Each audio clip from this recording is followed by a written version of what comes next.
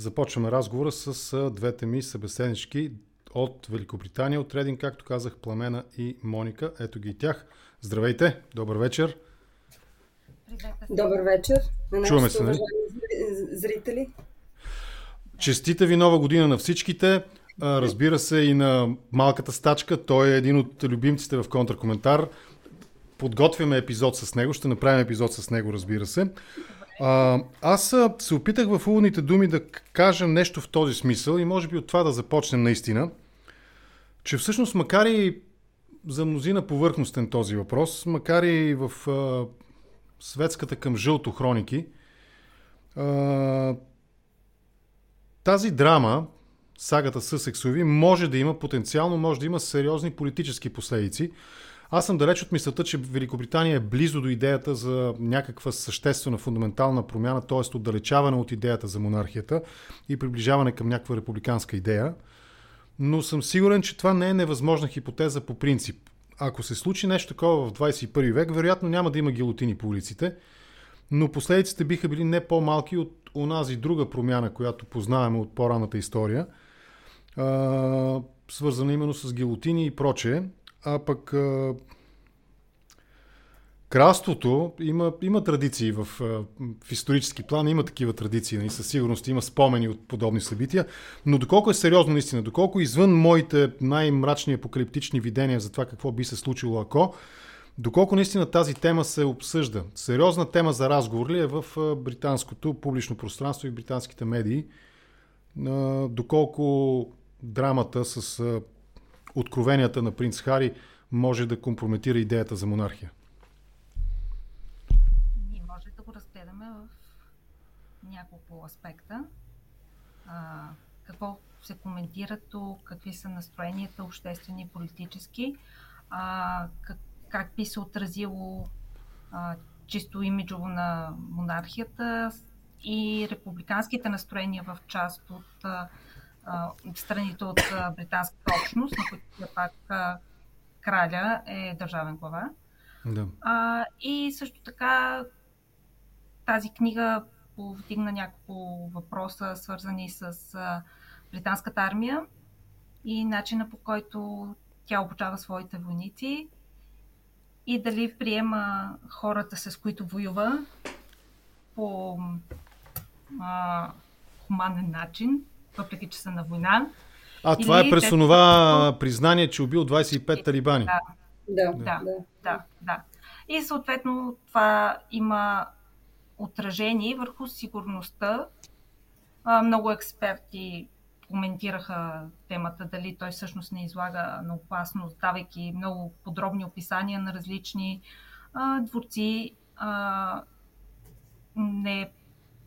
и коментирайки колко талибани е убил, всъщност дали не вдига нивото на опасност за членовете на неговото семейство. Както в Щатите, така и... Добре, айде от това да започнем. Защото военните, наистина... Политическата обстановка и външно. Военните, заговорихме за военните. Наистина разговора изобщо за някаква възможност да се роди и да се засили такава... Не, аз съм сигурен, че такава идея има.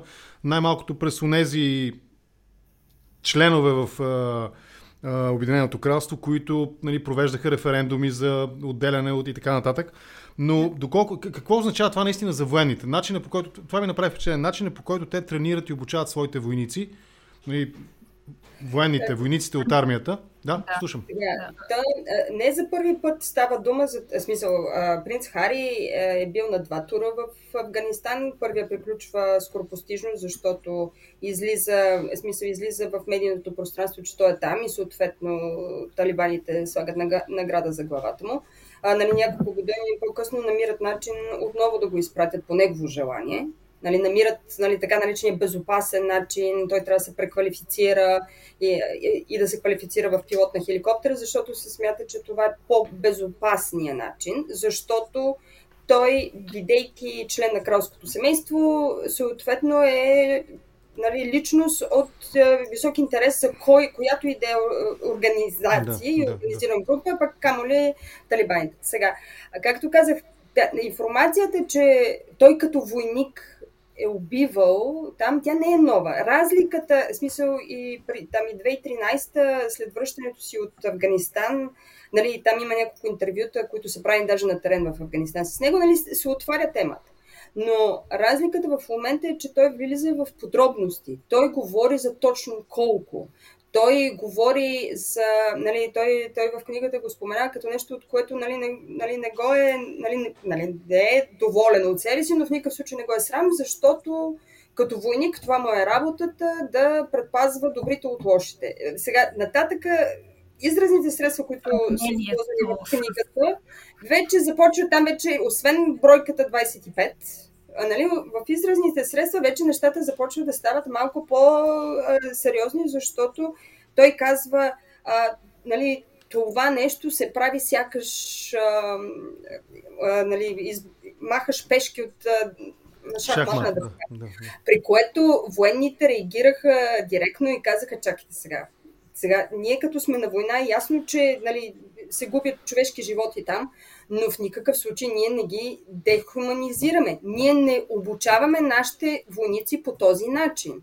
Той не може да го използва, защото това уронва престижа на нашата армия. Има Женевски конвенции, има 1 милион други неща, които следят и в които които те прилагат точно, за да не се обезценяват човешки живот. И да не се прилага. И много, много ветерани, включително и командир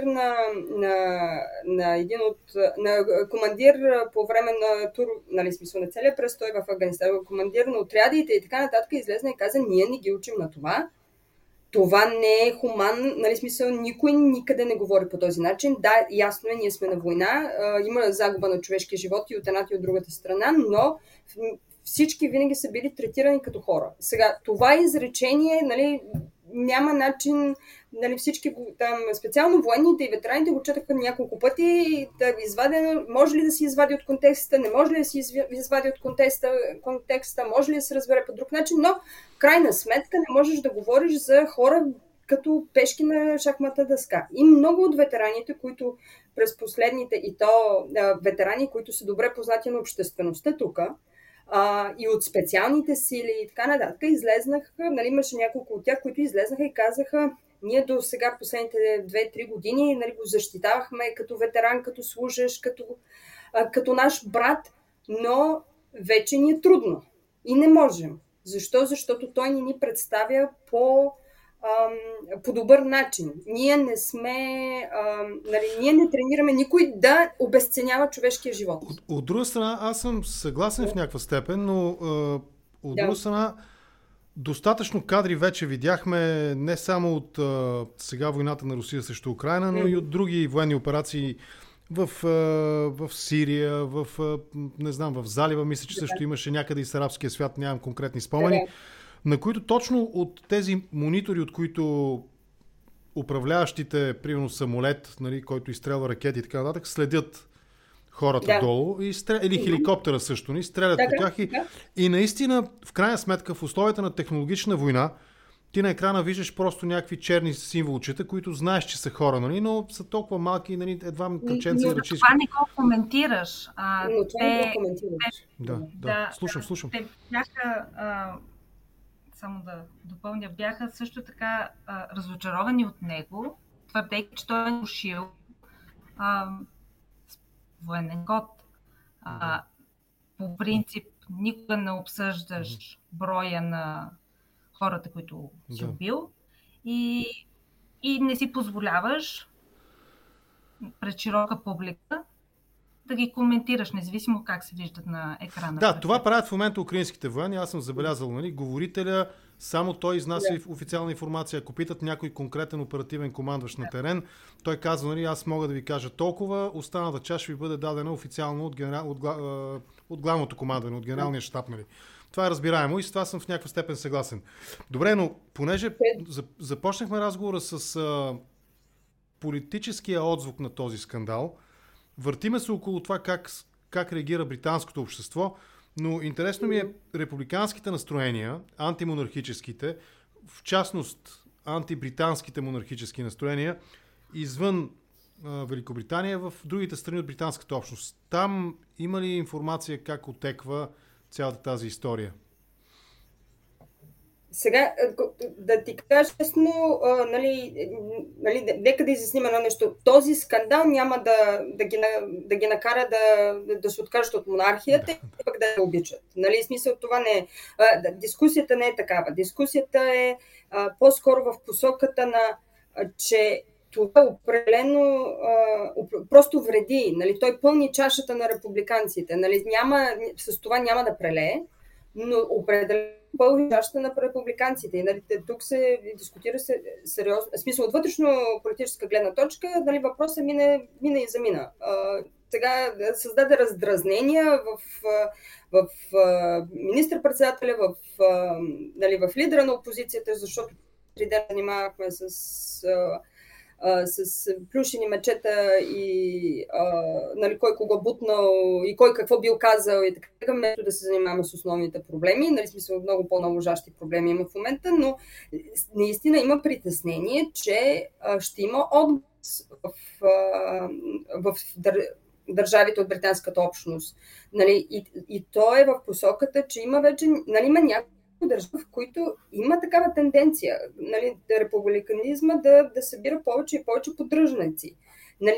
И просто като това е и това сега трябва да се справим. Как ни възприемат там? Един хубав пример Австралия, което даже сегашният министър-председател е открит републиканец. Ще го обсъдим, ще помислим.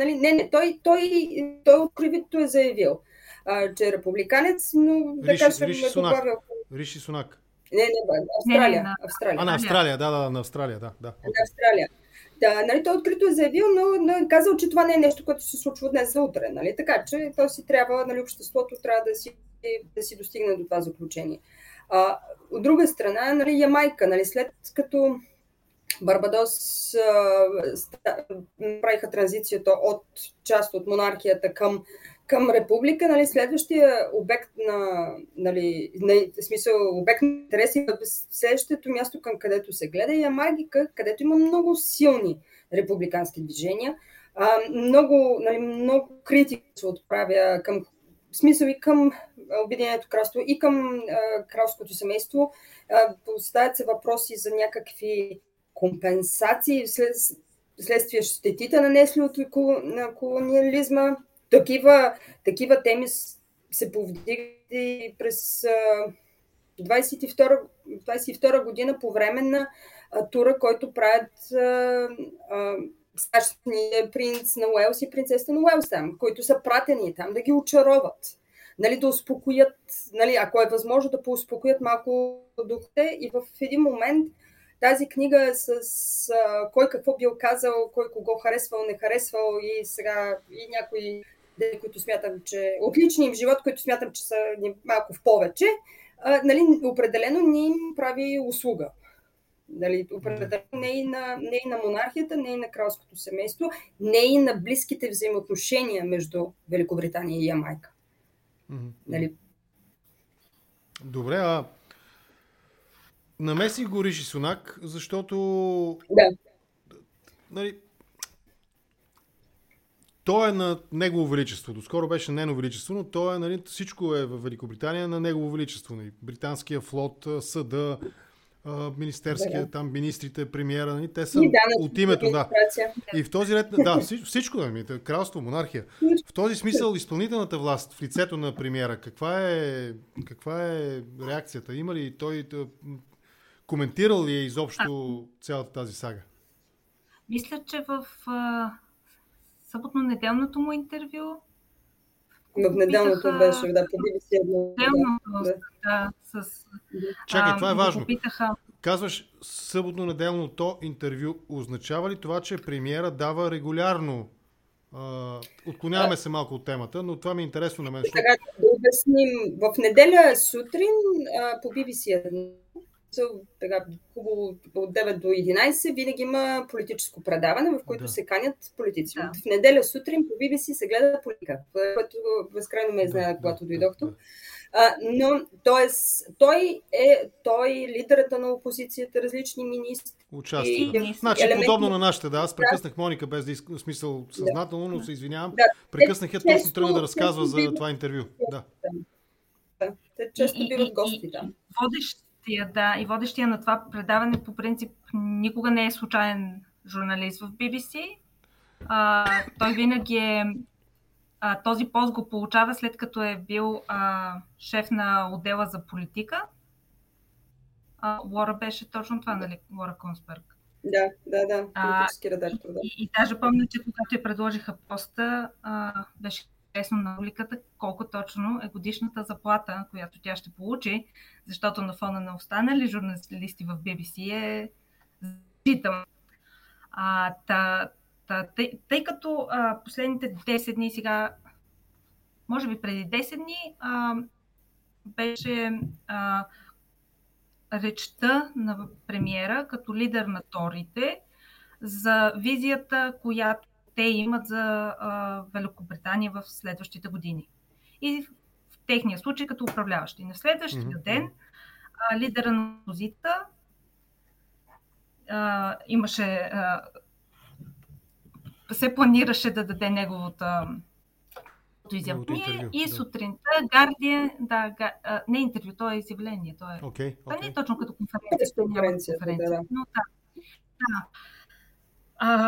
Но сутринта Guardian публикува извадка от книгата на Хари и следващите няколко дни никой нямаше идея какво лидера на опозицията всъщност ни каза.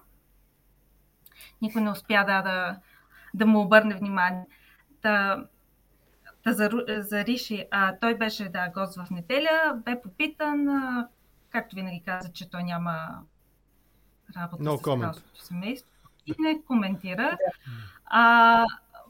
Лидера на опозицията бе попитан, междувременно той каза, че не смята, че политици трябва да се намесват в взаимоотношенията между различни членове на кралското семейство, като това беше част от коментар към един представител на торите в камерата, който след интервюто на Хари и Меган, не интервюто, филма, който направиха 6 части за Netflix, каза, че парламента трябва да приеме закон и да отнеме техните титли, като дюк и дюкес на Съсекс.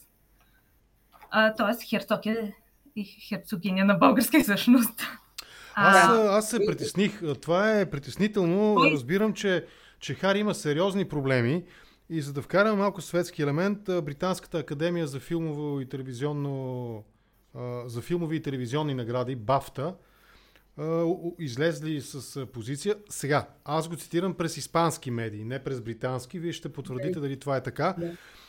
Че не са желани на конференцията, на церемонията, там по връчване на наградите. И аз се притесних, защото от мои достоверни източници знам, че пернишката Сурова също са отказали и са заявили, че той там е персона нон грата и не е желан на пернишката Сурова да присъства с Меган. И Меган. Мисля, че за цялото, за семейство ставаше дума, за отцепническо семейство ставаше дума, но доколко... Да, ето виж, това е също интересно. На светския живот как се отразява тази книга? Виж, сега това малко трудно ще го коментирам, мога да кажа обществените настроения само. Да. Че ми се виждат по-важни. Направи си труда да отворя последните полове. Хари преди 6 години, след като се ожени за Меган, не говорим период преди Меган, както той обича да го разделя в живота си, всъщност беше най-популярният представител на кралското семейство. По-популярен, даже от крицата. Този уикенд той вече се срина по популярност и даже принц Андрю е по-популярен. Това е някакси дъното, нали, на антипатия, която обществото може да изпитва към някой член на кралското семейство. Същевременно в пола забелязах, че около 59% от обществото смята, че монархията все още е добро нещо, форма на управление 59. За Британия. Да. около, сега ще ви излъжа, може би около 20 няколко процента обаче се чувстват застрани от монархията. Около 40% казват, че са горди от реакцията на кралското семейство, докато разликата не се е определила. Така че това частта напълно с резонно. на семейството започва да дава някакво отражение, поне за някакви хора, които се поставят колко това ме засрамва, как влияе на самочувствието ми. Но все още не седи тук въпроса окей ли с монархията, искаме ли да променим формата на управление и така нататък. Добре, понеже сте чели книгата, нали, показахте ми там клипче, аз за съжаление забравих. Не да ви допълна, по-скоро ще минем и конкретно към съдържанието на книгата. Не забравиха, не успях да взема онова клипче, в което се виждат буквално разлистваш, нали, и се виждат тези постит, нали, бележки, но за да стигнем до съдържанието, през тези полове, които очевидно не са в негова полза, нали, не са силно в негова вреда, но сякаш не печели симпатия за сметка на своите роднини, нали, в кралското семейство, в златната клетка. Към каква аудитория тогава? Напълно резонен въпрос, нали, като пишеш... Да, към каква аудитория насочва книгата? Аз оставам с впечатлението, че не към британската, защото в интерес на истината голямата част от обществото реагираха с сега и книга ли? Нали, смисъл, сега, какво още? Какво толкова не си ми казва? Какво ни е ясно? Нали? В различните възрастови групи има различни нюанси. Нали, аз използвам като пример и колегите си и уважението ми, които в различните възрастови групи има различни нюанси. Нали, някои казват, добре, искаш лично пространство, да не ти се бъркат медиите, тубо. Защо ни ги разказваш всички тия неща? Нали? Защо ни даваш такива лични детайли? В някои групи минават на стига мрънка. Нали, в други възрастови групи минават на ти за парите ли го правиш? Нали, смисъл, най-различни нюанси има, но като цяло британското общество тук на острова вече са се уморили от него. В случай, че специално му обърне внимание, то е по-скоро с някаква досада. Голяма част от хората всъщност не искам да чувам. Това беше и моята първоначална реакция, беше така, нали, че на депресия имат право само, нали, от принц нагоре, нали, кралските особи имат право на депресия или екстравагантни милионери също така. Нали. Той може би е в категорията и на двете едновременно, но постепенно, поне в моите очи, той започва да придобива образа на един самотник, в крайна сметка. Един не нещастен, защото, нали, какво значи си принца на Великобритания, нали, на Обединеното кралство, да си принц, нали, в кралската фамилия и да си самотник, нали, да се чувстваш ужасно зле, нали, тягостно. Да, знам, сигурно, нали, не съм такъв, не мога да преценя реално, но сега сякаш започвам по-скоро да имам симпатии към него. И в този ред на мисли, той, и жена му, нали, Меган, те си направиха сайт, нали, The Съсексови. Опитват се да създадат някакъв... Няма право да е по-самостоятелно. Не бе, Съсекс, точно така беше. Да, Съсекс мисля, че беше сайта. Както и да е. Направиха си собствен сайт, нали, на... Съсекс, да са оставили само Съсекс, защото все пак... Имаха сайт, има преди, че си направиха сайт. Как се казваше точно, нямам ясен спомен, отдавна не съм го разцъквал, но... Очевидно е, че се опитват, ако не двамата заедно, поне Хари се опитват да направи търговска марка, бранд, да се брандира по някакъв начин. Книга, сериали, интервюта. Какъв е този бранд? Нали? Какво? Кажете нещо по тази тема. Бранда Хари. Сега аз горе-долу го бях формирала към какво се стремят. Очевидно имат проблем с естаблишмента, с монархията, какви взаимоотношения има с пресата, в частност таблоидите. Ще водят война срещу таблоидите, ще бъдат защитници на различни благотворителни каузи, тъй като са посветили по техни думи живота си в служба на обществото. Ще разкриват, независимо на какви места се срещаш с расизъм, предразсъдъци, всички тези неща и ще ни показват как можем да живеем с добри примери щастливо. След тази книга аз съм много объркана какъв е бранта, който... Това на мен ми е малко като конкурс за мис свят. Нали? Всичките там миски отиват за да решат 3 основни проблема. Нали, да спрат или да ограничат бедността, да нахранят гладуващите деца в Африка и да се възцари световен мир. Нали, горе-долу също. Но виж, Антон Велев, който е един мой редовен събеседник в Контракоментар, Антона отдавна не си ми гостувал, трябва да го обсъдим този въпрос. Той пише нещо, което е изключително, според мен, прецизно като коментар. Следното. Вероятно на редовния работник от Северна Англия му е трудно да прояви разбиране към душевните тегоби на мултимилионер, роден като трети поред в наследяването на трона, женен за суперзвезда и така нататък. Има ли такава оценка, да го кажем така, сред редовия британец? Сега, да разделим нали, смисъл да разделим британците и останалите. Да, нали, okay. Защото на острова, както казах, крайно, нали, смисъл по-голямата част от хората не му не искат да чуват повече за него, в случай, че му обърна внимание, нали, за на вълната. Не искам да чувам за него, не ме интересува. Нали, ти да ми обясняваш колко ти е тежко да пишеш думите от къщата с 16 бани, докато аз се чуя как си платя сметката за гъста. Сега, това е най-големият проблем напоследък беше, че някакъв човек влезъл и успял да стигне до спалнята на кралицата и седнал на леглото и я гледал. Нали? Имаше един такъв епизод, помните сигурно. Така. Нали, у нас в България, в София, редовно, докато спиш, някой ти влиза в апартамента, изнася каквото може, нали, тръгва и ти после събираш якито, нали, каквото изхвърил документи по улицата. Но от друга страна, тук нали, смисъл на острова, нали, как да кажа, няма нова информация. Нали? Той е толкова откровен и споделя за всичките си проблеми с табуидите, с това, че нали, той се държи много открито и разказва за наркотиците, които е взимал и то не говорим за експериментиране и така нататък. Но нали, средностатистически гражданин тези неща ги знае. През табуидите. Така, тези неща не го вълнуват. Той има мнение, нали, много ясно изразено мнение по въпроса и всичко останало.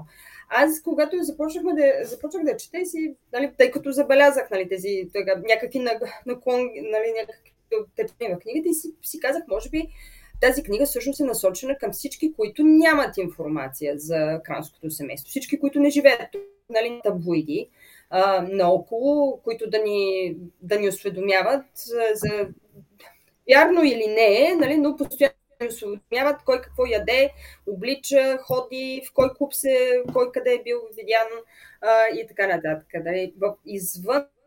Извън острова всъщност има много нали, естествено има много по-малко информация, хората не се интересуват. Съответно,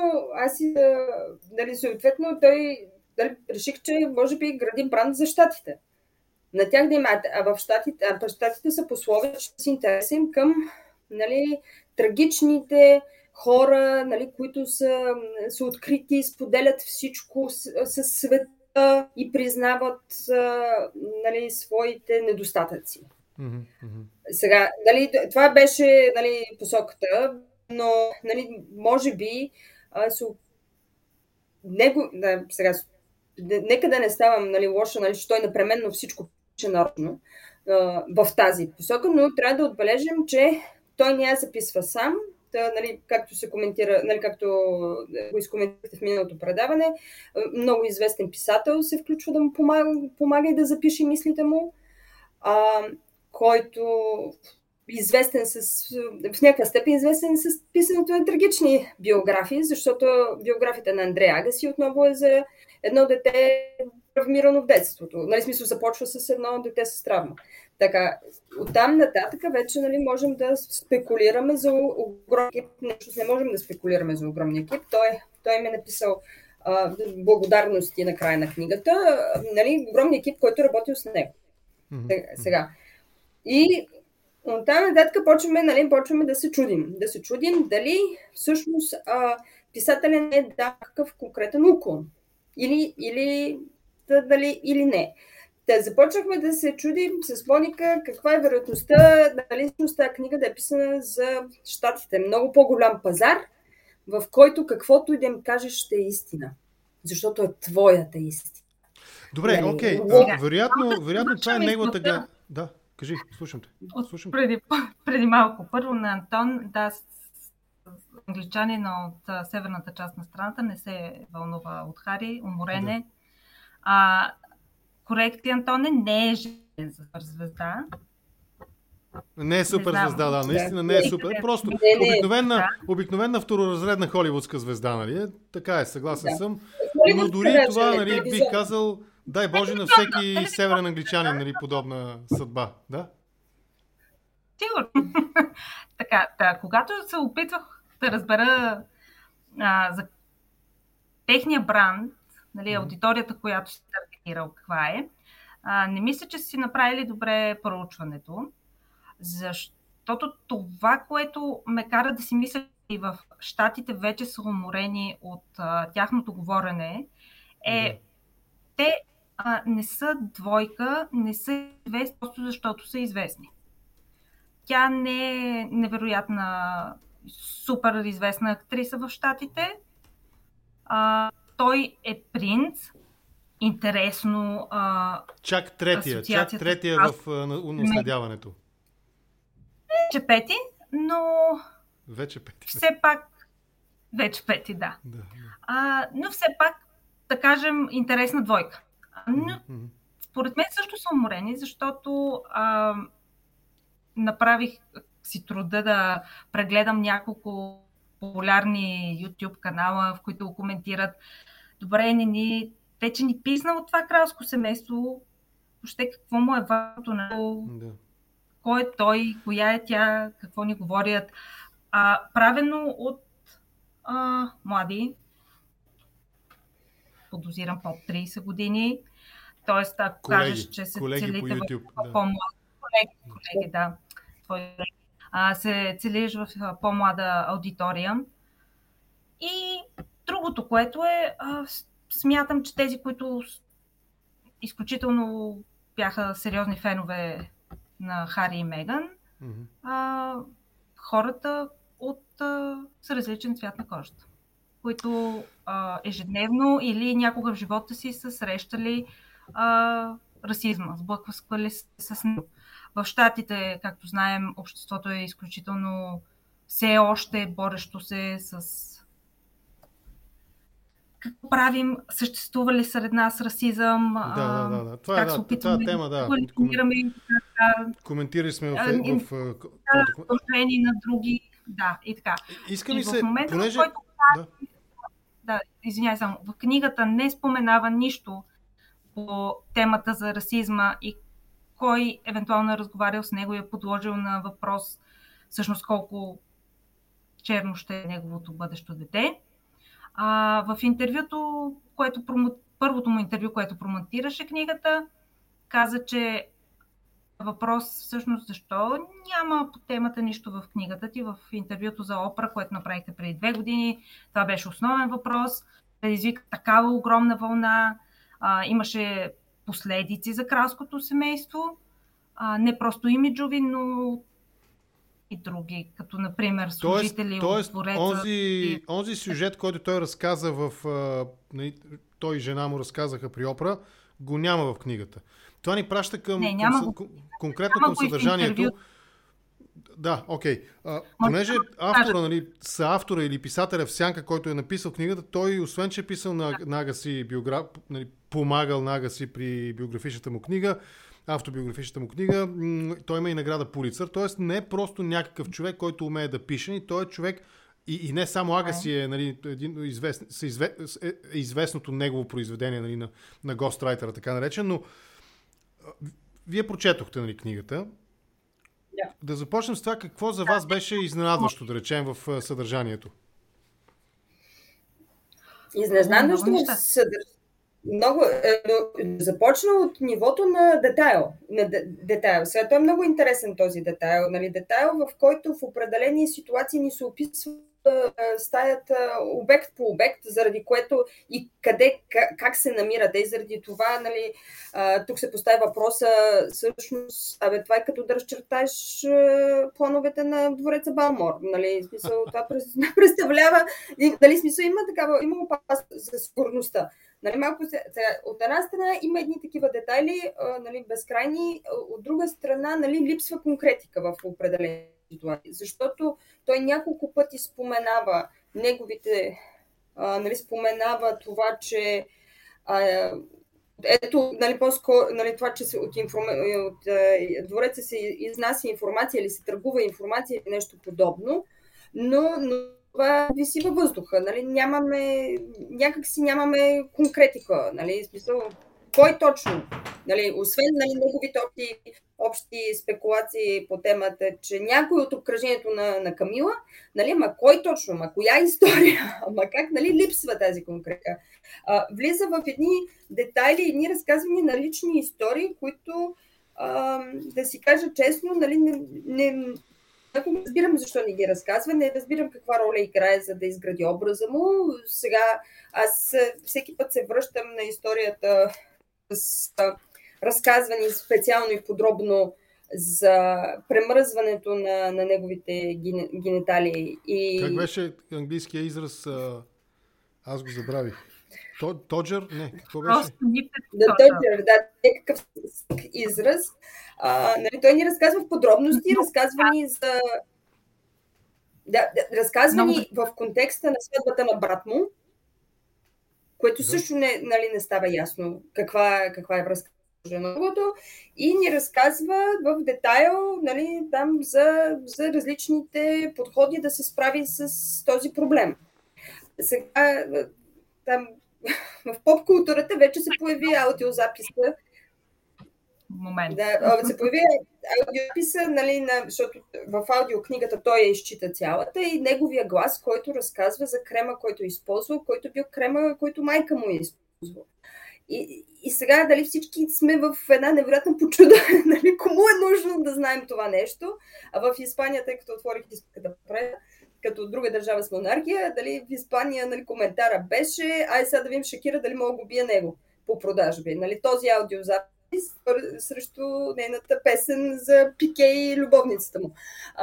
Нали, те са едни такива. Сега, от друга страна, нали, безспорно се гради един образ. Още от началото до края. Един образ на един травмиран човек, който бива преследван от пресата и чете цялата таблоидна преса. Нали, той сам признава, че не обича да чете, за разлика от всички останали в семейството му, но да ти кажа честно, чете. Има невероятна памет за почти всяко негативно заглавие по негов адрес или в последствие на Меган. Положителните отразявания някак си липсват, защото част от периода, в който той говори в книгата, дали ние все пак живеехме тук и може и да си ги спомняме, нали, положителните отразявания. Така че, нали, и другото, което е, нали, всъщност, нали, там средния американец, може би нали, в щатите може би това се харесва, нали, елемента на богатите също плачат, нали, защото те са не едно или две пътувания до щатите, дали на острова на ловен уикенд, дали отскачаме до Африка с приятелите за няколко седмици и така нататък. Което за това и много в пресата и в медии, нали, че той май се разкачил с реалността, защото в момента живота никъде не е лесен. Това разкачане с действителността, някои по-критични читатели на книгата му успяха да откроят, именно по тази тема, успяха да откроят няколко, макар и на пръв поглед вероятно несъществени, но бих казал немаловажни разминавания с действителността. Но преди това, може би наистина, понеже говорите като хора, които не казвам прехласнали, но впечатлили са се от съдържанието на книгата. Някакви неща кажете, които наистина за вас са впечатляващи, каквото сте прочели, нали, доколкото сте прочели. място мога да се опитам да ти кажа моето кратко резюме. Да, Надявам разбира се се. да е кратко. Очевидно тази вечер не ми се получават кратките отговори. Давай Още не смело. съм на първият ти въпрос, но да, така. Освен, че образа, който гради, за мен той е като експлоатация. Подозирам, че това е в някакъв смисъл по съвети на Ghostwriter. Има нотката на трагичен принц, нотката на героизъм, защото той страда от загубата на майка си, трябва да се бори цял живот с преследване от бои операции.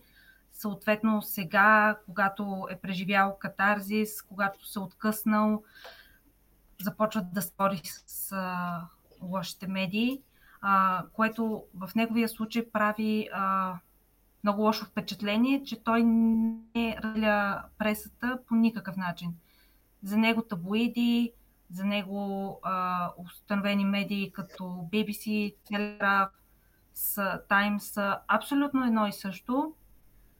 За него социалните медии влизат също и социалните медии, всеки човек с мнение, споделено там, всички те са под един знаменател и това са лошите медии.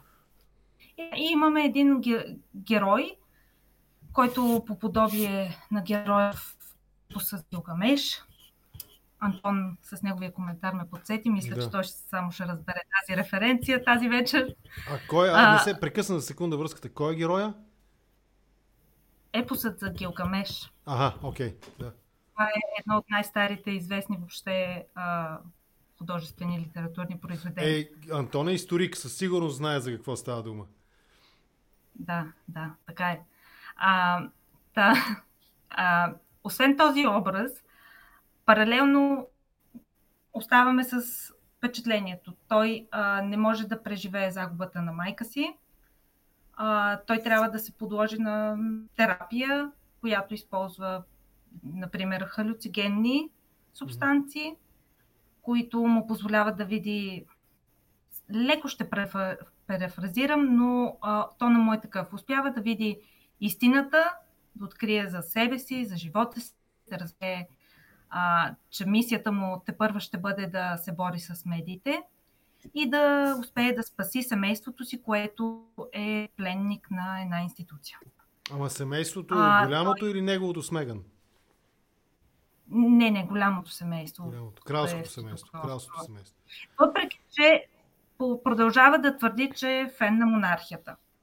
Другото, което много ме впечатли, Хари е минал през добри частни училища, в това число Итън, но той е дълбоко необразован човек, който не успя да научи нищо в живота си, няма грам чувство за историчност, затова според да си позволи да напише, че air and spare, тази мантра, която го съпътства целия му живот, всъщност неговата единствена функция е да бъде не просто резерва на браци, но да може да бъде използван, ако на брат му трябва някаква резерва. Донор на органи, да. Добре, той никога не си е явно представил, защото не познава историята все пак. По какъв начин неговия прадядо се възкачва на трона, въпреки че той е спер. Как кралица Виктория на трона. Всички тези моменти е пропуснал. Също така Хари създава у мен впечатление, че е в живот на известна личност. Той трудно разбира защо някакви неща неговото член на кралското семейство са различни.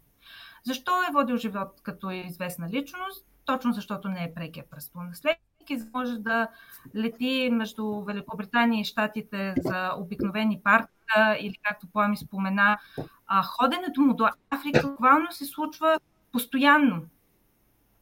Той иска да отиде на почивка, отива в Африка. Той иска да отиде на рождения ден на някой, отива в Щатите. И когато след погребението на принц Филип се среща с баща си и брат си в замъка Уиндзор, за да разговарят. Тази среща се случва, ако помниш, погребението беше малко след тяхното интервю с Опра Уинфри. за да разговарят и какво правят от тук насетне. И може би какво, тъй като той не е много подробен в някои от обясненията си, изчаквайки да пристигнат Уилям и правашния принц Чарлз, той разглежда и си казва: колко е хубаво тук, винаги съм си представил, че тук ще живея, тук ще умра, такава невероятна природа, близо е до гробищата на територията на парка на Уиндзор, казва: ето са погребани много от предците ми. Идват баща му и брат му, започват кратка разходка, коментират по британски маниер времето и всякакви други дребни неща. И баща му казва, докато се разхождат: ето тук е погребан еди кой си, малка история, ето тази звезда еди каква си, тук се е случило това, така. И Хари междувременно си мисли: отново лекция по история. Сега се чудя дали ще има изпит накрая. О, слава Богу, баща ми спря да говори за това. Най-накрая може да говори за същество. Тоест, той няма усет за света, към който принадлежи. Той не е любопитен към него. Сега, неговото обяснение защо не чете е, тъй като това предизвиква човек да мисли, той не иска да си позволява да мисли, защото може същевременно и да почувства нещо. Но това може да се приложи да е разбираемо за детето Хари, ученика Хари. Но за принц Хари, който е на 38 години, някакси не се прилага, поне според не. И последното ми заключение за него е, че пишейки тази книга, той по никакъв начин не е направил, не е помислил защо някои събития така са се случили, е погледнал от другата гледна точка, не си е извадил поука, не е поел отговорност за абсолютно нищо. Плами, всъщност намерих една страница, която поема отговорност за едно дребно събитие, мисля, че беше някаква детинска случка, при която следвали товчетка си с Уилям, тя удари се тежко, били виновни и така. Няма моменти, в които просто той е сам срещу света и страда и намира бягство в алкохола и наркотиците. Пламена? Докато не срещна която преобръща света. Твоя прочит бърз. Да. Моя прочит. Сега, всъщност, книгата се казва Спея, тя е за него. И да, действително, книгата е за него. Той е малко повече от бидейки в центъра. Всъщност, за много малко от отворителните дейности, с които той се занимава, се дават подробности, въпреки че винаги е уверявал в интервюта и така нататък, че това му е много важно, че той го е разработил, той го е направил, значи, че много малко информация се подава, нали, което прави интересно. И е, тезата с, това е моята история. Това е моята истина.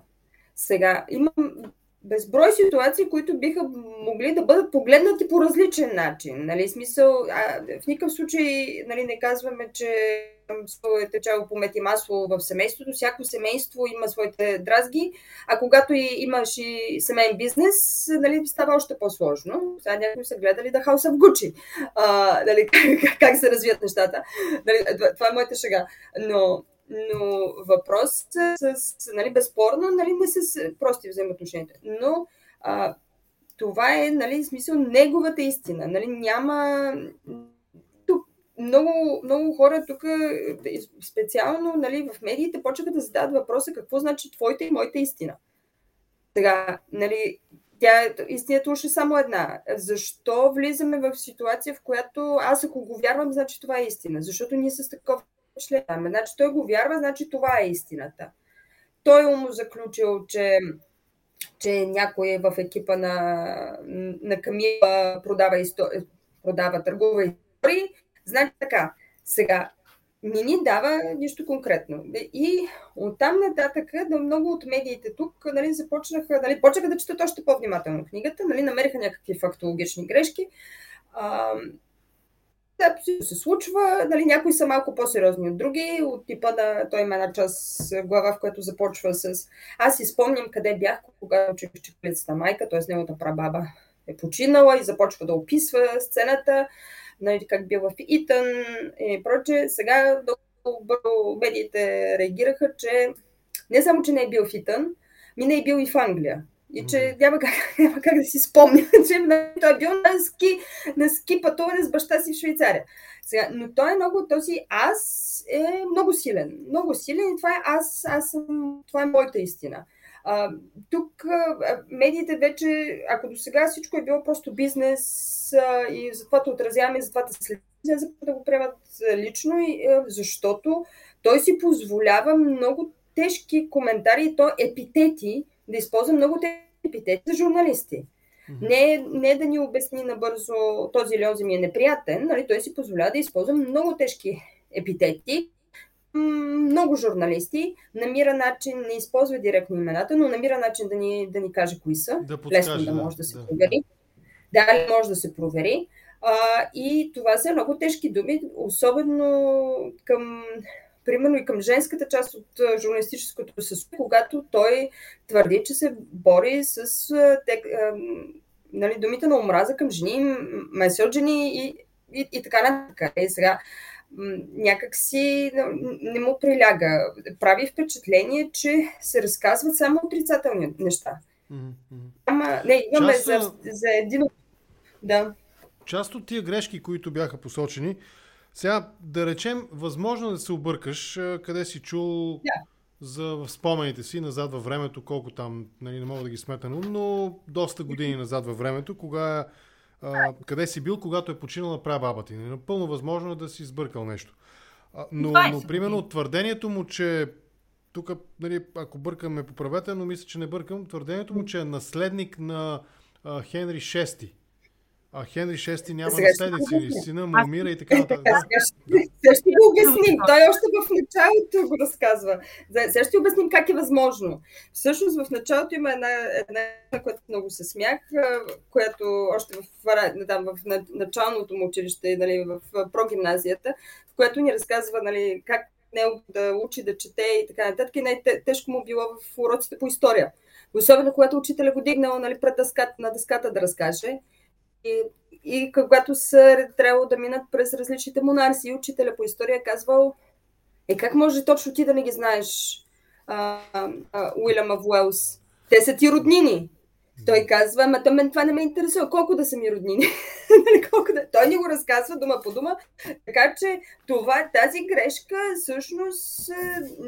Нали, според мен е чисто откровенна, той може би историята приключва с това, че на следващия ден учителя му подарил една линия, на която били, ако си представиш линията с тази за умножение, в неговия случай са били с всичките монарси от, нали... Да, генеалогия, кой от кого следва, да. Кой от кого следва, кой кого наследява, кой са жени, деца и... Нали, съм такива табик.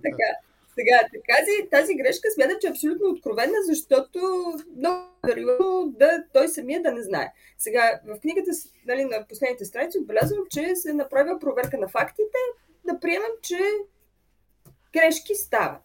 Може би някои неща са ги пропуснали, няма да се хващаме непременно за тях, но прави впечатление, че това е една история на един трагичен принц. Няма нито минута на положително медийно отразяване, ако имало положителни реакции в семейството, са малко, и спорадични, и евентуално баща му, и така нататък. Това е...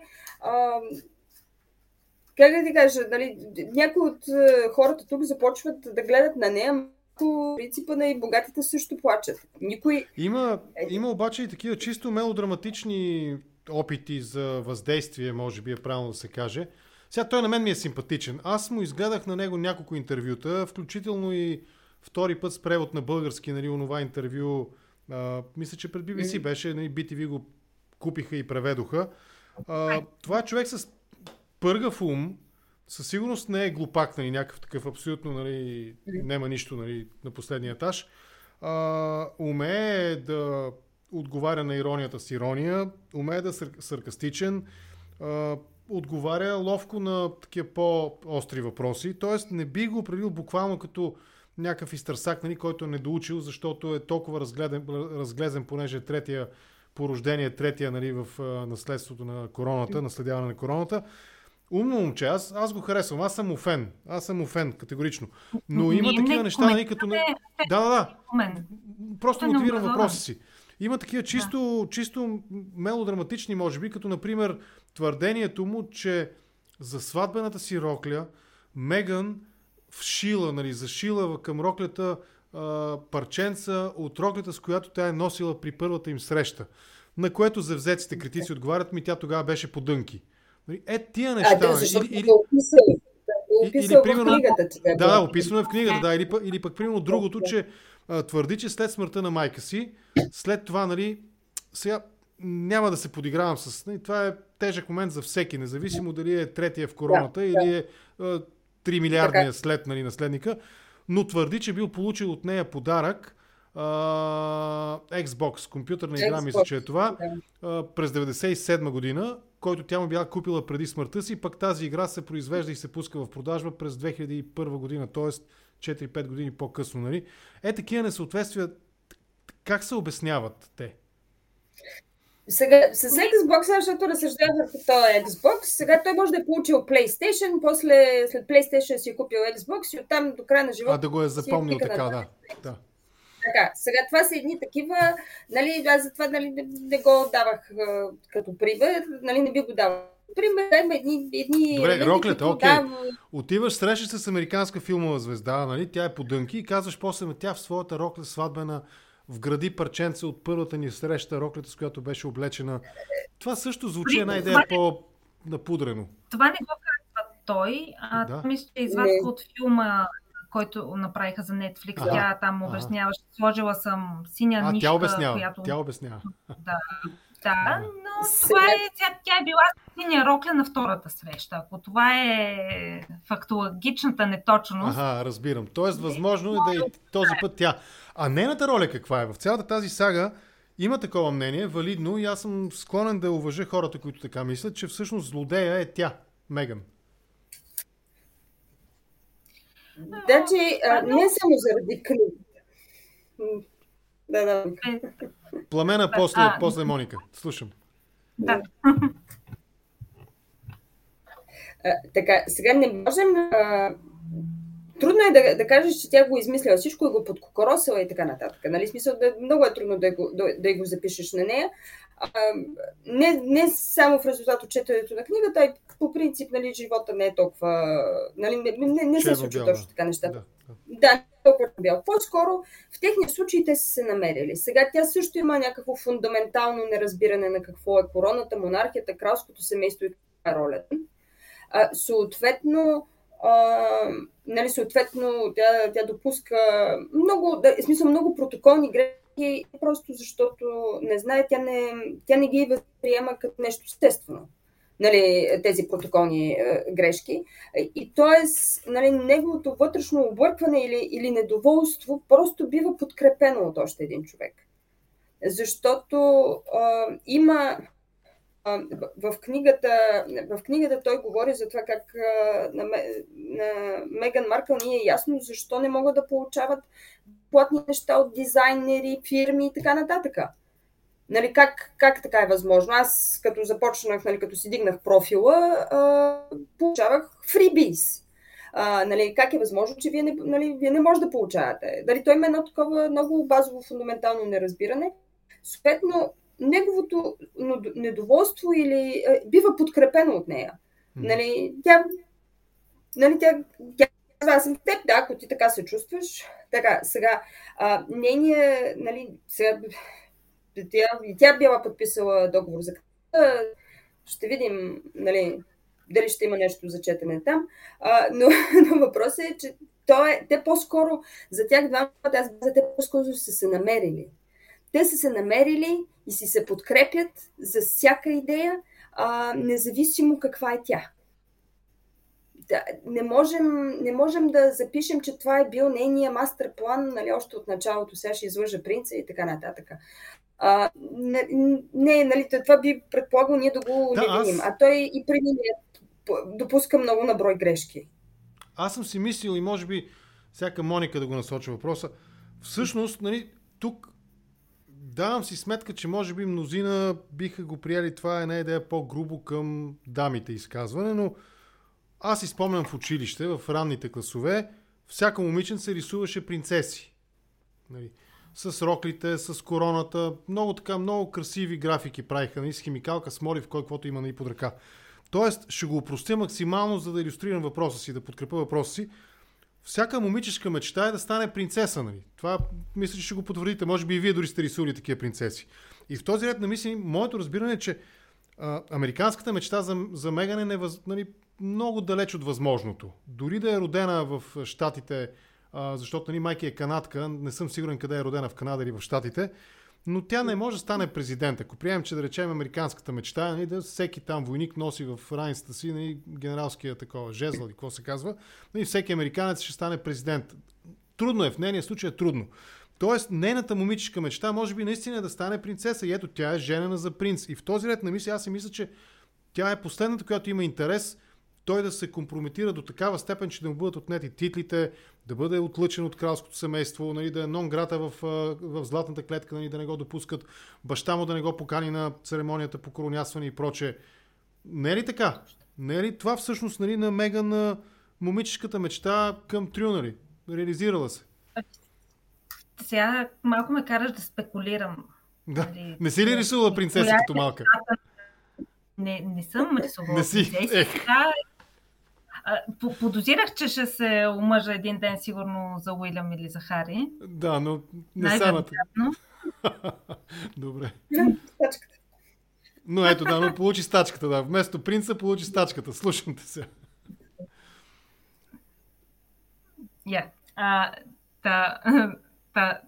От моя страна също отговорих на твоята шега с шега, нали? Разбираш, надявам се, не мина границата. Абсолютно. Той Пешо всъщност ще ми каже дали съм минал. Ако ни слуша. Да си мислех за въпроса ти. Когато така, че приемам тази хипотеза, това е била нейната мечта, тя виж какво хубаво нещо е да стане част от кралското семейство. Тя по моите впечатления и нещата, които съм чела, сега аз не чета Талиди, основно чета Телеграф и BBC и от време на време гледаме коментарни предавания по ITV. Да видим и частната телевизия, която пъни рейтинги какво произвежда. Изглежда като тя да няма разбиране за монархията, Хари да не може да й го обясни и тя съответно да не положи необходимото усилие да го научи. Оставам впечатление, примерно, от това по думите за пред Опра Уинфри, в едно интервю, което даде за едно американско списание The Cut и съответно филма за Netflix. След като тя може да иронизира церемониала в семейството, този жест там, който направи. Че спазват тази иерархия, която е просто по момент, в който си се родил и на кое място те поставя. Тези неща, като идваща от Щатите, са много далечни концепции за нея, според мен.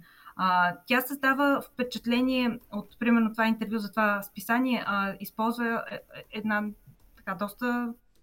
едно тежко обяснение за защо те са били принудени да напуснат кралското семейство и то е само с нашето съществуване ние разстройвахме йерархията в тази институция, което звучи като ако ние с Хари бяхме по-харесвани от публиката, не трябва ли да получаваме повече внимание, отколкото престолонаследника? В това число това не е задължително да бъде принц Уилям и Кейт, но даже принц Чарлз. Тя смята, все пак тя идва от Щатите, нещата там случват заслуги. Не по начина, нали, по реда, по който си се родил. И съответно сега, но, как да ти кажа, ако в случая играе второстепенна роля. Не мисля, че има чак такъв, както и Плами отбеляза, някакъв план заговор, който е бил чакаш от на принца. Проблема ми с тях, бранда им и напускането им на кралското семейство, след като те не виждат път как биха се върнали един ден, за мен продължава да стои защо използват титлите, които бяха подарък за сватбата от кралица Елизабет. Ако не са им отнети, те са си дюк и дюкеса. Да, ама могат да ги върнат. Защото те искат да се дистанцират от кралското семейство. Ако ги запазват, създадат лекото усещане, че искат да ги монетаризират, искат да печелят от тях. В Щатите не съм сигурна колко активен светски живот водят. Дали са успели добре да се вмъкнат в холивудското общество, защото или до степента, която примерно успяват, то е благодарение и на титлите, които все още носят. Защото в следващия случай говорим само за принц Хари, принц по рождение, и Меган, която е актриса по професия. И толкова. Няма принц Уилям и Кейт имаха посещение в Щатите наскоро преди няколко месеца. Те се срещаха с Джо Байден, защото бяха на същото ниво. Следващия ден Хари и Меган, слава богу, имаха насрочена светска изява. Тя беше да получат награда за борбата им срещу расизма в институция като монархията. Институционалния расизъм, да. И в частност монархията. Нещо, което преди две години те казаха, намекнаха в интервюто си с Опра. Обществото, световното общество ги разбра какво иска да кажат. Опра очевидно ги разбра какво иска да кажат, като опита се да подсили. Аз правилно ли разбирам какво ми казвате? Меган отговори с завуалираното. Ако това е предположението, което правиш, бих казала, много сигурно предположение. Съответно, сега Хари каза, ние никога не сме говорили за расизъм. Аз не съм ли част от това семейство? То не е расистско семейство. Те имат предразсъдъци. Което, ако питаш много активисти, даже тук в Великобритания, ще ти кажат, че този тип предразсъдъци са равни на расизъм. Особено в момента, в който те не остават само предразсъдъци, а бъдат и артикулирани. Което исках малко по-рано в разговора ни да кажа, те получиха тази награда. Оказва се, че 2 години не са успели да опровергаят грешното впечатление на медиите и обществото. И голяма част от техните фенове, това, което успях горе-долу да придобия като впечатление от YouTube и някои други предавания, е, че всъщност се чувстват излъгани. Те са ги смятали за флагман, за ето този принц от толкова бяла институция. Той по такъв начин, тъй като е женен за жена от смесена раса. Да, логично е. Това се замислям, че ако... Сега те ни излъгаха. Вече няма никакво значение какво ще кажат. Логично наистина, защото ако кажеш по медиите нещо, което може да бъде изтълкувано като проява на расизъм не в друг, а в британския кралски двор, и там година-две по-късно кажеш, че това всъщност са лошите медии, които са ти извадили думите от текста, от контекста, нали, и са го обърнали срещу теб, ми върни тогава наградите. Права си абсолютно. Но ако останем още малко на Меган, има един такъв много забавен за мен сюжет. Пак тук, ако нещо бъркам, нали, ще ме поправите, сигурен съм. Не съм сигурен дали е в книгата или от някои интервюта беше това нещо. Самата Меган, тя като се запознала с него, тя не знаела, че той е принц, нали, Хари, брата на престолонаследника, бъдещия и така нататък. И те обаче я познали, нали, Кейт и Уилям я познали, нали, от костюмари или от какво беше, от сериала, в който тя участвала. Но представете си сюжета, нали, забавен сюжет, нали. Срещам една дама по улиците и казвам: "О, ма ви имате чудесна, много голяма, много широка усмивка, нали, откъде сте?" И тя казва: "Аз съм американка." "О, прекрасно, аз толкова много американски филми съм гледал. Там е един много хубав филм за една актриса с точно такава хубава, голяма усмивка, като вашата. Нали, казва се Красива жена, нали, Pretty Woman. Вие как се казвате, нали?" "Джулия се казвам аз." "О, още по-изненадващо, нали, онази актриса също се казва Джулия Робъртс, нали." И след време се оказва, нали, че всъщност аз съм разговарял с Джулия Робъртс, ама не съм я познал, нали, импровизирам в някаква степен. Опитвам се да импровизирам.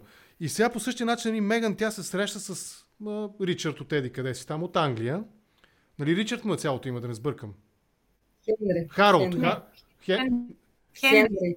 Хенри, да, аз говоря глупости вече. Среща се с Хенри, нали. Сложно ми е тяхното образуване на никнеймовете, ми е много сложно. Та среща се с Хенри, как се казваш? Аз съм, нали, Хари, прекрасно, аз съм Меган, нали, айде да отидем да пием по едно кафе.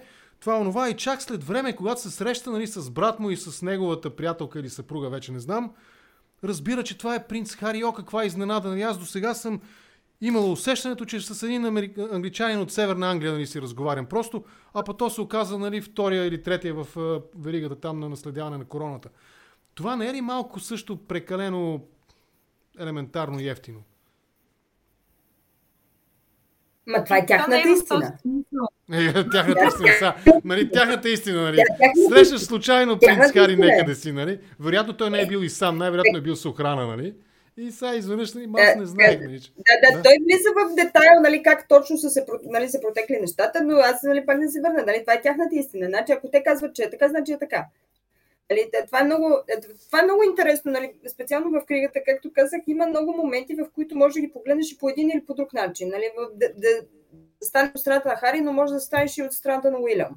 Нали, той сърдит на Уилям, че Уилям не прекарал последната му аргентна нощ, нали, не прекарал с брат си, нали, преди Хари да се венчае на следващия ден с Меган. И той му е безкрайно сърдит и безкрайно разочарован. Но Уилям има 3 деца, едно от които е на няколко седмици. Значи, да ти кажа честно, някой е казал: "Съжалявам, Хари ще дойде за вечерята, но няма да остана цяла нощ с тебе", нали, абсолютно ще го разберем. Нали, абсолютно ще го разберем. С няколко седмично бебе, така.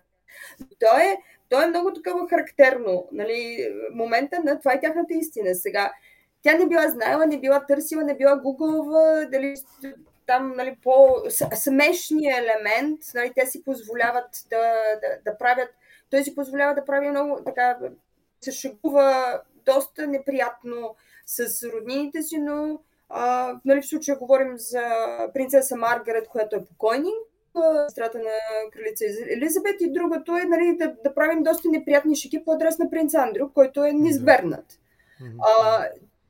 Като една от шегите точно в посоката, тя сигурно не ни е гугълва, защото го помислила за асистента на кралицата, заради начина, по който помагал на майка си и държал чашата, нали, докато тя отиде до колата. Нали, сега, как да ти кажа, възможно ли е, не е ли възможно, не знам ли те си знаят, но това е тяхната истина. Това е красивата история, която ние можем да продадем. Това е Тръмп политика, информационна, медийна, публична. Да, тук появиха се много, нали, материали по темата, точно в някаква степен сравнявайки книгата и откровенията на Хари с подхода, който използва Тръмп. Нали? Значи, ако аз го вярвам, значи е така. Сега, както казах, важно е да споменем, че тук хората имат по-информация, отколкото в щатите. Нали? Смисъл за кое, кога, как е станало, спомнят си го, някой го е засякал в някакъв клуб, него, брат му, там имам трети братовчет, работи в двореца, така. Нали? Смисъл всичките, колкото и да е голяма държавата, накрая се оказва малка. Нали? Всичките тази информация, нали, в някакъв е обществено достъпна и то не непременно на базата на измислици. Нали? На клюка може да е трета ръка, достоверна. Докато, нали, Хари всъщност използва един подход на моята истина. Сега, от друга страна, таблоидите тук, му благодариха, защото се оказа, че всички материали, които са писали през годините за него, всъщност са валидирани. Нали, тук що са били абсолютно валидирани, потвърдени всичките случаи, нали, които той на наркотици, на разгулно поведение, клубове и така нататък, нали, всичко е потвърдено. Нали, и на всичкото отгоре им даде и още материал за още заглавия, за кликбайт. Но ние не знаем, нали, начинът, по който се поставя наратива, айде не в книгата, в интервютата и неговите намегани наратива, който видяхме в тази програма в Netflix в 6 части, беше, че ако ни вярва, значи си расист. Това е. Добре, ние вървим към края на разговора. Даже една сакрална комбинация от цифри в контракоментар 22 часа и 22 минути. Винаги като стигнем българско време. При вас е 20 часа и 22 минути, но тя па тази година приключи вече ни 20-22. Минахме през 22-22 без да го забележат драгите зрители. Явно има интересен разговор, за което съм ви благодарен. Има един такъв въпрос. Между другото, без да искам изобщо, даже не се и бях замислил, съм възпроизвел без да искам едва ли не сюжета на Notting Hill, нали, с този мой тази моя бленувана среща с Джулия Робъртс, нали, по Софийските улици, някъде в Люлин, да речем, или в Младост, нали. Но извън шегата, Горски, един от нашите зрители, пита следното, което не ми хареса. Той го насочва въпроса към Пешо Стачката, явно и той ни гледа в момента в YouTube, пише, но аз към вас ще го прехвърля въпроса, защото Пешо, нали, не разговарям с него в момента. Рединг се счита градът на кралските поданици. Усеща ли се някакъв патос по отношение на книгата, пита Борис Горски?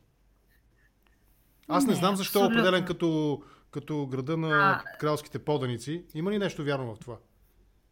Не кралския град, Роялс. Ага, кралския, да. Окей, добре.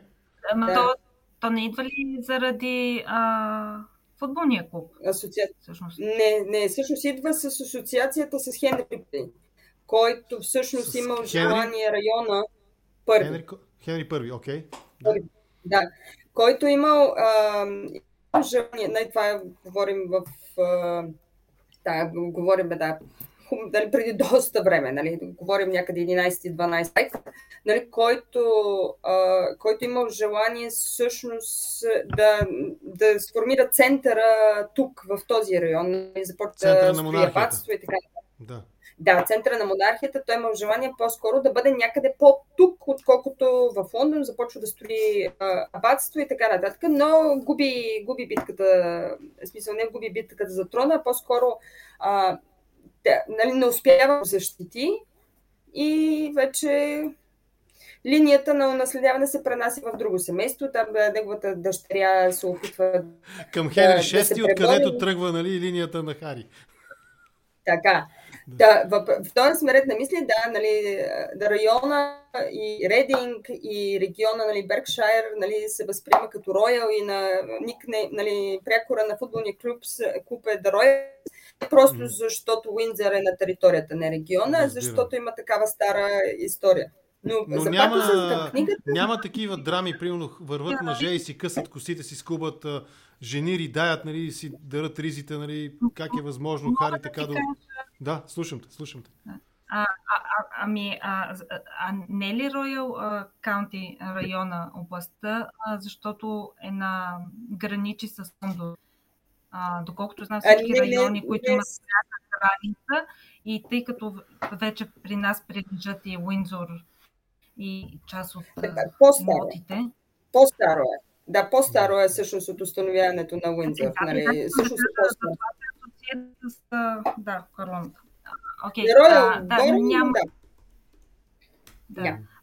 Няма особен желание да се чете книгата.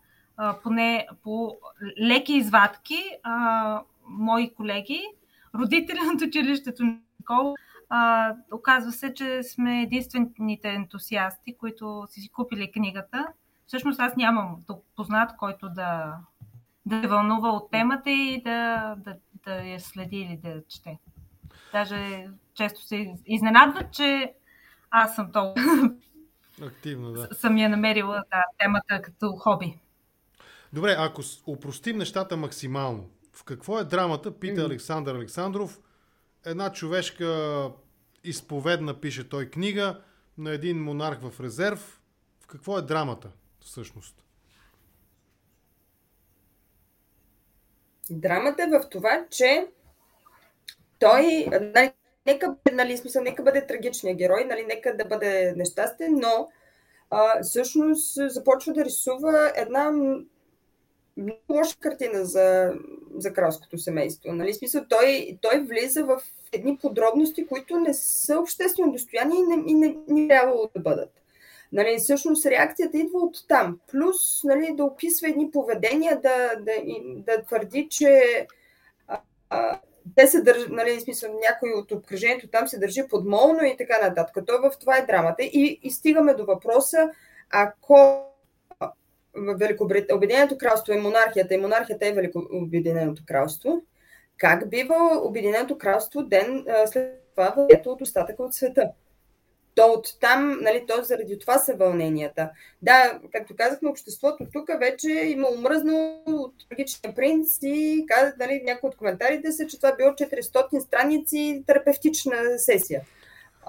Или този, който ми е много повече, че това било, и това е коментар в BBC, на сериозен журналист, и този коментар ми харесва много повече, това е най-дългия пиянски СМС, който бил пращан някога.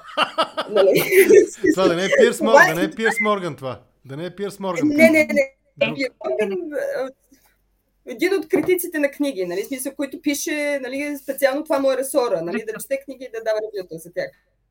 Въпросът е, казвам, тук всъщност тя ги притеснява не толкова на местно ниво, а как биват възприемани в остатъка от света.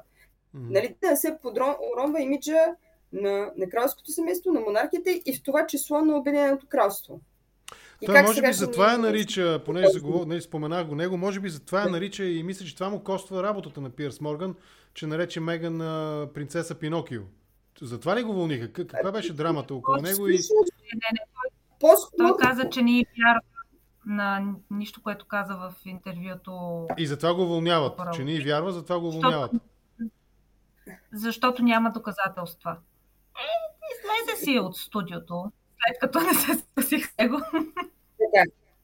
Сега те са много наброй неща, защото той изразява, така. Те ни оставят впечатление, че говорят за расизъм в кралското семейство. Пирс Морган казва, аз пък не вярвам, че има такова нещо. Аз на нея не вярвам. Ама не, за мен това е несериозен аргумент. BBC, ако претендират да са наистина водеща в световен мащаб медия. В частна телевизия е еквивалента на... Не говорим за еквивалента на нещо типа на BTV. И в същия този... Плюс той напука студиото, защото влиза в спор по темата, но плюс това същия ден се получават рекорден брой оплаквания от него в телевизията и в регулатора. Регулатора на медиите. Така че оттам нататък телевизията започва да се чувства безкрайно некомфортно и на следващия ден взаимно съгласие се разделят. Виж, ако това е станало така, ако той е бил уволнен, може би е моя грешката, че го пратих в BBC, той не е бил там, моя грешка, но ако това е причината да го уволнят, защото той изразява несъгласие и не вярва на Меган и на Хари, сега трябва да го върнат обратно на работа, защото очевидно неговите опасения са били доста основателни. Така е. И регулаторът и всичките оплаквания, които получи, защото това отнема месеци. Регулаторът тук не се сезира непременно на следващата сутрин, защото правилото е, че трябва да прочитат всяко, трябва да разгледат всяко оплакване самостоятелно. Месеци наред регулаторът чете, прегледа и накрая каза, ние не виждаме проблем в думите на Пирс Морган, той изразява съмнение. Той има право да изрази съмнение, не е рекал никой, не е обидил никой, нямаме част от темата за свободното слово. Сега ITV решиха, че тази страница е затворена, няма да го връщат на работа, той си намери друга работа, където друга още по-частна и по-свободна телевизия, където да се върне, където да започне.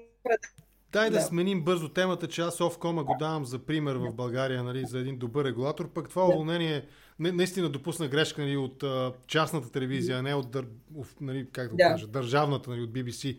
Но няма значение. Факт е, че уволнен водещ от телевизия, при това добър водещ, аз съм гледал негови фамозно интервюто му с Тейт, Ендрю Тейт. Изключително добро интервю. При цялото ми усилие да застана на страната на Тейт, нали? Просто нямаше за какво. Той направи блестящо интервю с него. Абсолютно го препоръчвам на всеки, който иска да го гледа. И с онзи другия няма се сета в момента. Рапъра. С модна линия на Кардашиан, бившия мъж. Кани Уест, точно така. С него също, ама там, нали... Той си смени името, не се казва така вече. Не мога да им съда личните драми, наистина. В смисъл, нека това да го правят специалисти. Аз не съм специалист. Нали, в смисъл, специална специализация е необходима, за да следиш такива драми. Но през целият този разказ, който правите, принципа от Елизабет II оставен не се оплаквай и не се обяснявай. Да, never complain, never explain. Ще реагира ли кралския двор според вас? Ще отговори ли по някакъв начин, извън хипотезата, нали, краля няма да го покани на церемонията по коронясването и Британската академия на, нали, при връчването на наградите няма да го покани също, а и пернишката сурва, нали, както разбрахме, също няма да го поканят и до година си отменила е поканата. Отменила е поканата, да. Ще отговори ли кралското семейство по някакъв начин според вас? Кралското експерт смятат, че ще запазят достоинството си и няма да коментират. Аз обаче мислех тези дни, ако разгледаме действията на Хари в по-исторически план, винаги има престолонаследници, които имат понякога повече брати и сестри и между тях винаги има някакви междуособици. Има бунтове, както примерно той може да бъде пример за разбунтувал се срещу реда, който обаче сега се случва, нямаме армии, имаме фенове в социалните мрежи. Имаме платформи като Netflix, както той виждаме, издава книги, дава интервюта за Опра и редица интервюта, както вече повечето водещи на известни ветни предавания, известни светски шоу-програми в Щатите, се подиграват, че и Меган всеки месец, поне по веднъж 2 пъти, нарушават мълчанието си и ни казват нещо. Ако гледаме в тази по-модерна концепция, т.е. и плоскост, не е ли редно Уилям за да защити по някаква форма да отговори? Да, тоест, има и такъв. Точно този въпрос задават. Нещо за Уилям. Биха ли коментирали дамите, как и защо той е holding it? Не знам какво има предвид, но как я кара в тази ситуация? Да, защо се въздържа, да. Според мен си е научил с родителите си. Нали, всъщност най-краткият отговор е това. Нали, през 90-те в резултат на интервю, което тайно Даяна дава за панорама за BBC, нали, принц Чарлз се налага да влезне в обвинителен режим, обаче да кажем, че и той споделя малко повече подробности, отколкото е необходимо и така нататък. И това се превръща в войната на The War of the Worlds.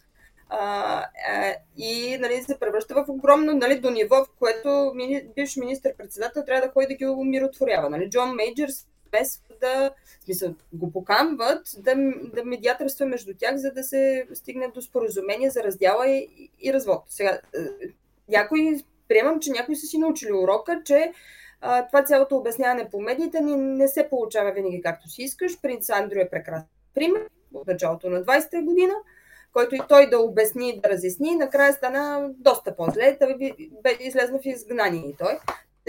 От една страна е това. От друга страна, самото британско общество тук не иска. Значи имаше го въпроса в първите, преди да излезне, след първите, нали, сензации, деня преди да излезне книгата, когато излезне книгата, имаше един такъв коментар, дали обществото няма да поиска коментар от тях. Нали, много журналисти така си блъскаха главите по този въпрос, нали, отделен въпрос, нали, редно ли е или не. Изглежда общобританското общество не иска да излиза. Те казват he will take the higher ground, нали, той ще се държи на нивото, на което е. Няма да влизаме в обяснителен режим. Сега за къде какво би останало, така че на този етап по-вероятно не. Всички вече са произвели от нали, изявлението на Кралския дворец, нали, по-скоро повтарят предишното recollections may vary, иначе казвам, спомените може би ни се различават и обществото е спокойно по тая тема. И последният ми въпрос, освен ако... Много интересно, само да допълня, защото ти няколко пъти споменаваш коронацията и дали ще бъде поканен. Не срещнах... Коронация, аз какво казвам? Коронясване. Коронация, разбира се. През цялото време имах усещането, че нещо тази думичка не я казвам както трябва. Коронацията, точно така, благодаря. Та какво за това прекъснахте? Извинявай. Преди години в началото, преди коронацията на кралица Елизабет, тя моли Чърчил да вземе решение, т.е. на ниво правителство, да вземат решение дали да бъде поканен нейният чичо. И тогава те взимат решение да не бъде поканен абдикиралия крал, да не бъде поканен, който живее тогава в изгнание, малко по-сериозно, отколкото това на Хари.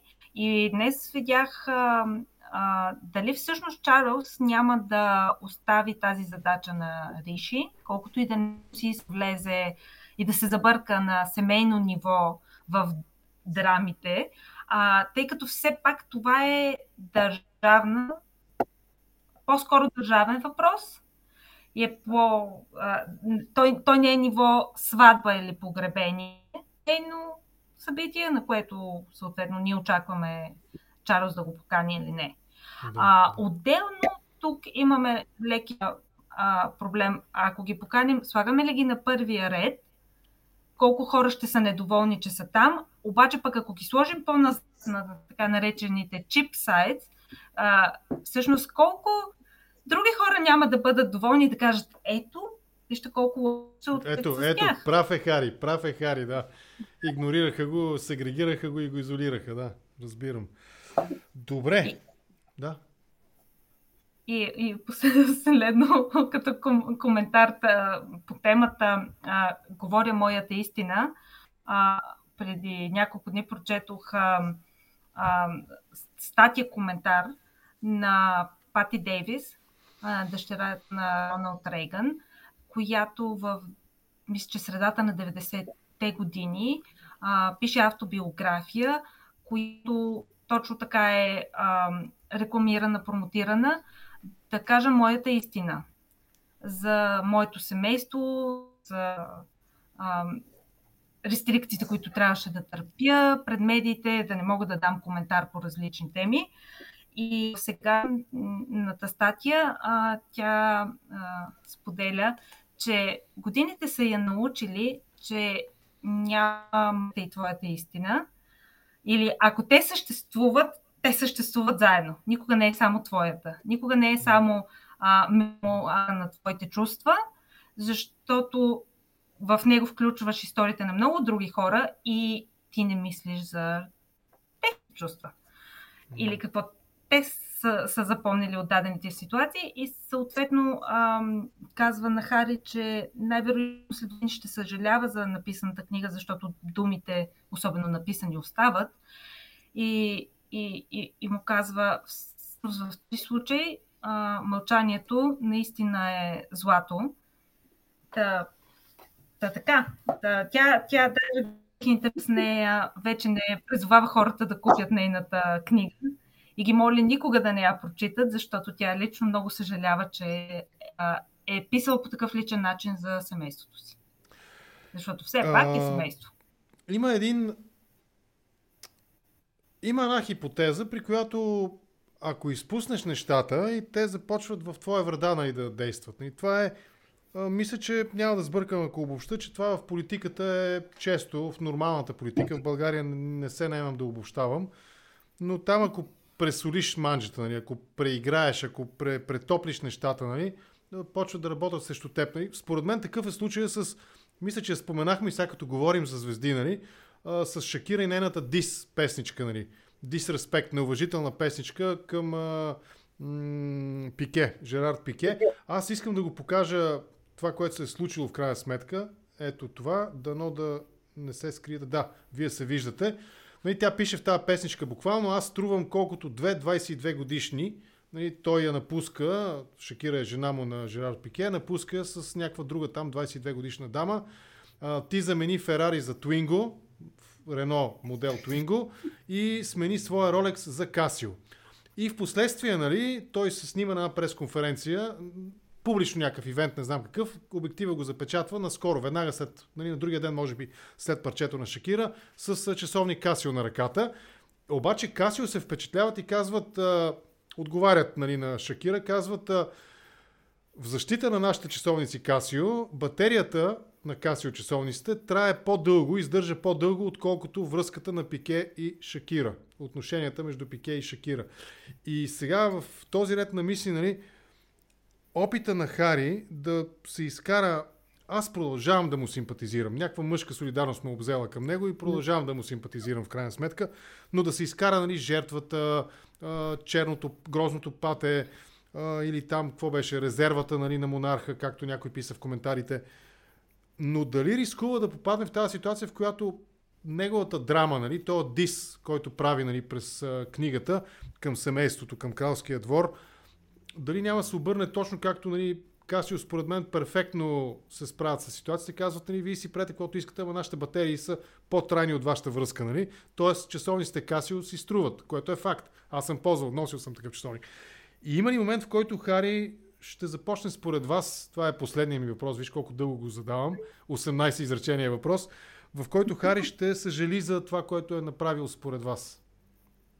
Ами, да кажем, че американските, нали, най-гледаните вечерни американски шоута миналата седмица не му простиха. Нали, минавайки през Джимми Кимел, Фалън, Сет... О, да, който... там за въпросния пенис измръзнал много, така е.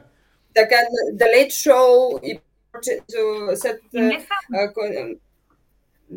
който води, мисля, че той поема шоуто, което някога е било на Летърман, защото съм им загубила вече последователността. Но те определено не му простиха и то основно не му простиха на Хари, не на кралското семейство. Основно шегите бяха към него. Сега в Далей шоу с Стивън Камбер, тъй като Хари е гост, нали, да кажем, че те се опитват след едновременно се шегуват. Комиците, всички в момента, дали на британските острови, дали от другата страна на океана в Щатите, това е злато за тях, мога да ти кажа, че и то е точно, те иронизират принц Хари. Не кралското семейство. Така че има сериозна опасност, има той да си пресоли манчата, както те казват тук, to overegg the pudding. Да сложим много яйца в пудинга. Разни такива. Така че има сериозна опасност. Ще видим. Той е разписал договор за още 3 книги. Може в някои от следващите нещата да се променят. Точно това си мислех. Благодарение на книгата си. Малко влезе в... Става неясно, защо има толкова много подробности. Окей, разбрахме, че Уилям го е нападнал, дръпнал го е за яката, къснал после, но защо ни беше подробността, че му е скъсал гердана? Защо ни беше подробността за замръзналия му пенис по време на експедиция в Северния полюс и всъщност цялото възстановяване след това? Тези малки детайли ме карат да се питам, а сега на къде е? Да, Меган също почти като го сложим на същия пиедестал, като Тръмп, Фараж, Сидъров, Костя Копейкин, какво повече ще видим от Хари? И изцяло нещо, което той си е причинил. Добре, задавам един въпрос на някои от драгите зрители. Тук сега разбирам, че Флора ми се била сърдила и питам защо ми се сърди. Тя гледаше, видях, че беше коментирала някакви неща по-рано в чата, нали, в по-раната част на разговора. Аз изчерпах своите въпроси, наистина, и съм ви благодарен за това, защото наистина извън тази развлекателната, жълтата, таблоидната, светската тема, всъщност наистина има сериозен политически отзвук. Аз съм почти сигурен, че няма да се стигне до някакви дълбоки сътресения в британското общество, но особено, нали, на фона на войната на Украйна, на Русия срещу Украйна, войната на Русия срещу Украйна в Украйна. И затова ми се струва, че беше важно в поредица от епизоди да разгледам тази тема. Да, слушам. Обществото се мени, както ти казваш, може да има последици, които са след 5, 10, 20 години. Все пак монархията има за цел да се запази като такава. Тя е все пак консервативна форма. И винаги това, което прави един монарх, е за да какво ще остави на поколенията. Тук, ако има политически отзвук при променящото се общество, може да видим след няколко години всъщност като резултат. Благодаря ви. Благодаря ви за този разговор. Много поздрави на Пешо. Той ни слушаше и гледаше също. И на Никола също. Ще се радвам да се видим с него, макар и дистанционно някой път. Има ли? Да. Това е според мен. Да. И на всичките ти зрители, че ни изтърпяха и слушаха. Интересен разговор. Лека вечер. До скоро